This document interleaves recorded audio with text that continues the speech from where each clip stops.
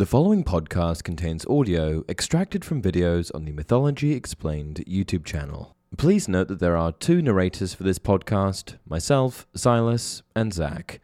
Please enjoy. Hey everyone, welcome to Mythology Explained. In today's video, we are going to discuss the three sons of Zeus who, had they reached adulthood and grown into the full potential of their power, would have become more powerful than their father, who would have succeeded Zeus, either claiming the crown by force or ascending to the throne with their father's blessing. And interestingly, as we'll explore momentarily, it actually seems as if prophecy, reality itself even, looked at one way, contrived to keep Zeus enthroned, ensconced up high in lofty Olympus. First, we are going to go over how the fortune of fate stacked the deck in Zeus's favor. And then we're going to go over the three children who would have been more powerful than him. Alright, let's get into it. Prophecy in Greek mythology is almost always something inexorable, meaning it can't be prevented once proclaimed. There are rare exceptions to this, and in general, gods have more wiggle room than mortals, able to manipulate and maneuver to a limited extent where humanity is just along for the ride with no agency. For Zeus, the flexibility of fate is even greater. No other has more autonomy than he in authoring how events play out. And for this reason, one of his appellations is Zeus Moiragetes, Zeus Master of Fate. In fact, the interplay between Zeus and prophecy makes it look as though the cosmos conspired to crown him king and then keep him king. Prophecy first obdurate, this working to facilitate Zeus's ascension to the throne, then obedient, allowing Zeus to forestall fate and continue to rule forever unchallenged. Greek mythology's far-flung past is largely a story about kingship, a story of son supplanting father. First, Uranus, a primordial deity and the personification of the sky, was king. He was usurped by his son Cronus, the youngest, though certainly the most ambitious and audacious, of the first-generation Titans. And he, of course, in turn, was usurped by Zeus, who ripped the reins of power from his father's grasp by leading his forces to victory in the Titanomachy, the war between the gods and the Titans that raged and reshaped the earth for 10 years. In comparing Cronus' defeat of Uranus and Zeus's defeat of Cronus, there is one crucial difference that starkly separates the two. Cronus' rise was opportunistic. Zeus's rise, conversely, was ordained, woven into the very fabric of reality so that nothing Cronus did could prevent his eventual defeat and downfall. But this didn't stop him from trying, as events would bear out, which is why he went through the whole rigmarole of swallowing his children at the moment of their births. It was foretold that he would be cast down by one of his children, so he thought to forestall this by imprisoning them within his own flesh. However, prophecy has a way of coming true, efforts to avert it of no avail, and only leading to delayed fulfillment, ultimately coming to pass in unexpected fashion. A good analogy for this is the damming of a river. The flow stops for a while, but given enough time, water pools, spills over somewhere, and begins to flow anew along another course.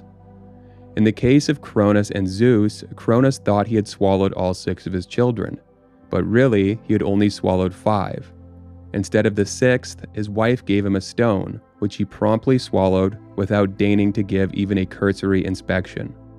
With Cronus thus deceived, Zeus then grew and gained strength in the succor of secrecy, later returning to lay low his father and fulfill the words of prophecy uttered years and years before.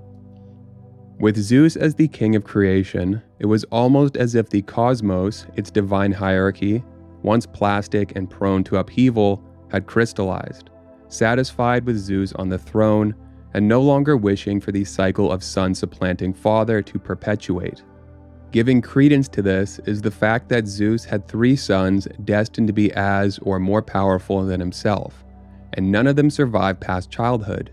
2 of them prevented from being born, Zeus twice forestalling fate where Cronus failed to do so even once, and the third ripped to pieces by the Titans when he was just a boy. In other words, prophecy favored Zeus by vacillating between being obdurate and being obedient. It initially worked to Zeus's advantage by being unchangeable, ensuring he would somehow defeat his father. Later, it then also worked to Zeus's advantage by being changeable, allowing him to stop the births of his children who would have outstripped his own power and overthrown him. We are going to spend the rest of the video going over the story of each of the 3 children who would have been more powerful than Zeus, these stories being those of the unnamed son nearly born to Thetis, the unnamed son nearly born to Metis, and Zagreus, whose life was brief and whose end was brutal. Thetis was a sea goddess, one of the 50 Nereids, a group of 50 sea nymphs born to Nereus, a primordial sea deity often characterized as the old man of the sea. She was pursued by both Zeus and Poseidon, but both of them relented when they learnt of a prophecy that said the son either of them would sire by her would be more powerful than them. One account says that Zeus was determined to bed her, but that he was dissuaded from doing so by Prometheus, who revealed to him that the son he would sire would become the new ruler of creation. As neither Zeus nor Poseidon wanted to be challenged, cast down by mighty progeny who sprung from their own loins, as they both had done to their own father when they defeated the Titans, the two of them were more than happy when Thetis married Peleus, the hero Achilles later born from their union. Metis was the Titan goddess of wisdom, and in one account, it was she who supplied Zeus with the emetic, a substance that induces vomiting, that he used to force Cronus to disgorge his siblings, thereby freeing them from imprisonment within the belly of their own father. As was the case with Thetis, Zeus learnt of a prophecy, this one divulged by Gaia and Uranus, that said any children he sired by Metis would be extremely powerful.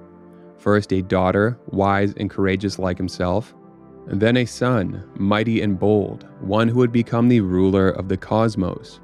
Not wanting to jeopardize his rule, Zeus preempted prophecy, swallowing Metis while she was pregnant, and thus forestalling any eventuality in which she would be overthrown by a son he sired by her. Later, Hephaestus hacked a cleft in Zeus's head with a mighty swing of an axe, and Athena, the daughter destined to be wise and courageous like her father, emerged fully grown from Zeus's split skull, already clad in armor and wielding a spear. As well, beyond nipping in the bud a chain of events that would have seen him follow in his father's footsteps, overthrown by his son as he had his own father, it also happened that Zeus, when he swallowed Metis, became imbued with her power. Her name means wisdom or cunning, and it was said that Zeus was augmented by those qualities. Orphism, one of the mystery religions, was an unorthodox offshoot of Greek mythology. The beliefs of Orphism were thought to have been promulgated by Orpheus, a Greek hero and the greatest mortal musician. In one of his stories, he ventures down into the underworld, braving the domain of the dead and all the perils therein to gain an audience with Hades, beseeching the god of the underworld to release the soul of his dead wife and allow her to return to the land of the living so that the two of them could be reunited, no longer sundered by death's divide. Hades agreed to release Orpheus's wife, but only if he could lead her out of the underworld while managing to not look back at her even once the whole time. Orpheus came tantalizingly close, but when the entrance was in sight, he and his wife on the cusp of returning to the mortal world, he looked back, and so, then and there, her soul was forever claimed anew, irrevocably so now. This journey in and out of the underworld is why Orpheus became the founder of Orphism. According to the adherents of this religion, this journey blessed Orpheus with special and sacred knowledge of the soul and of what happened after death, knowledge that would form the foundation of Orphism. He wandered the land imparting what he learned, becoming the prophet and progenitor of the religion, as the story goes. One of the gods particular to Orphism was Zagreus, an earlier incarnation of Dionysus. According to the Orphics, Zagreus was sired by Zeus on Persephone, and he was to be, as sanctioned by his father, the next king of the gods. The two details that communicate this, Zagreus as the heir apparent, are Zeus seating Zagreus on the throne and Zeus bestowing Zagreus with lightning, a weapon of such awesome power that it virtually guaranteed no other could depose him and rule in his place. Unfortunately, though, this would never come to pass, carnage rather than coronation lurking in the future like a predator waiting in ambush. At some point, Zagreus was left unattended, and it was then that Hera, who was scorned by Zeus, having laid with Persephone, Zagreus conceived of this extramarital coupling, facilitated the stealth approach of the Titans, the gods woefully unaware of the security breach and the enemy soon to be in their midst. After infiltrating Olympus, the Titans came upon Zagreus alone, yet even though they found him by himself, and even though he was but a child, far from being a god grown into the bloom of his might, they still had to exercise the utmost caution. For Zagreus was now a wielder of lightning, and lightning, even in the hands of one so young and otherwise harmless, was a weapon deserving of the deepest respect. To trifle with it was to court peril, so rather than brashly charging in, they used guile and closed in surreptitiously. They distracted Zagreus with toys and then swarmed him, tearing him to pieces. Though the brunt of the brutality wasn't prevented, Athena did manage to swoop in, grab the heart, and escape with it. Sorely overmatched, she could do no more than steal away what she did and make a hasty retreat. The Titans, not yet thinking to escape though their mission was accomplished, proceeded to have a cookout of sorts, using the now unrecognizable mess of Zagreus' body to prepare a feast. They boiled the pieces, skewered them, and then roasted them, which, though they did not yet know it, was tantamount to the signing of their own death warrant. The impromptu culinary scene, the sounds and smells of it, drew Zeus's attention, bringing him around to investigate. Upon seeing what unfolded, he became rage incarnate. Even the mightiest black-clouded storm, all webbed with lightning and booming with thunder, would have paled by comparison. He let loose a furious barrage of smoking bolts and reduced the Titans to ash in short order. Apollo was then tasked by Zeus with burying the remains, hacked, boiled, and charred though they were. Zeus received the heart from Athena, and he used it to brew a potion, one he would give to Semele, a mortal woman and one of his lovers, to imbibe, impregnating her with the god Dionysus. Still, in another unfortunate turn, what happened in the future would echo the misfortune of the past in no small way. The second time around, Hera contrived for a pregnant Semele to be incinerated. This happens when she bears witness to Zeus's true form, his undimmed might and majesty as the king of the gods, not the muted form he usually assumes on earth, so that every mortal he comes across doesn't burst into flames. In an instant, where Semele once was, there was only ash. But as before with Athena saving Zagreus' heart, so too here was there a seed of salvation. Dionysus' fetus wasn't destroyed.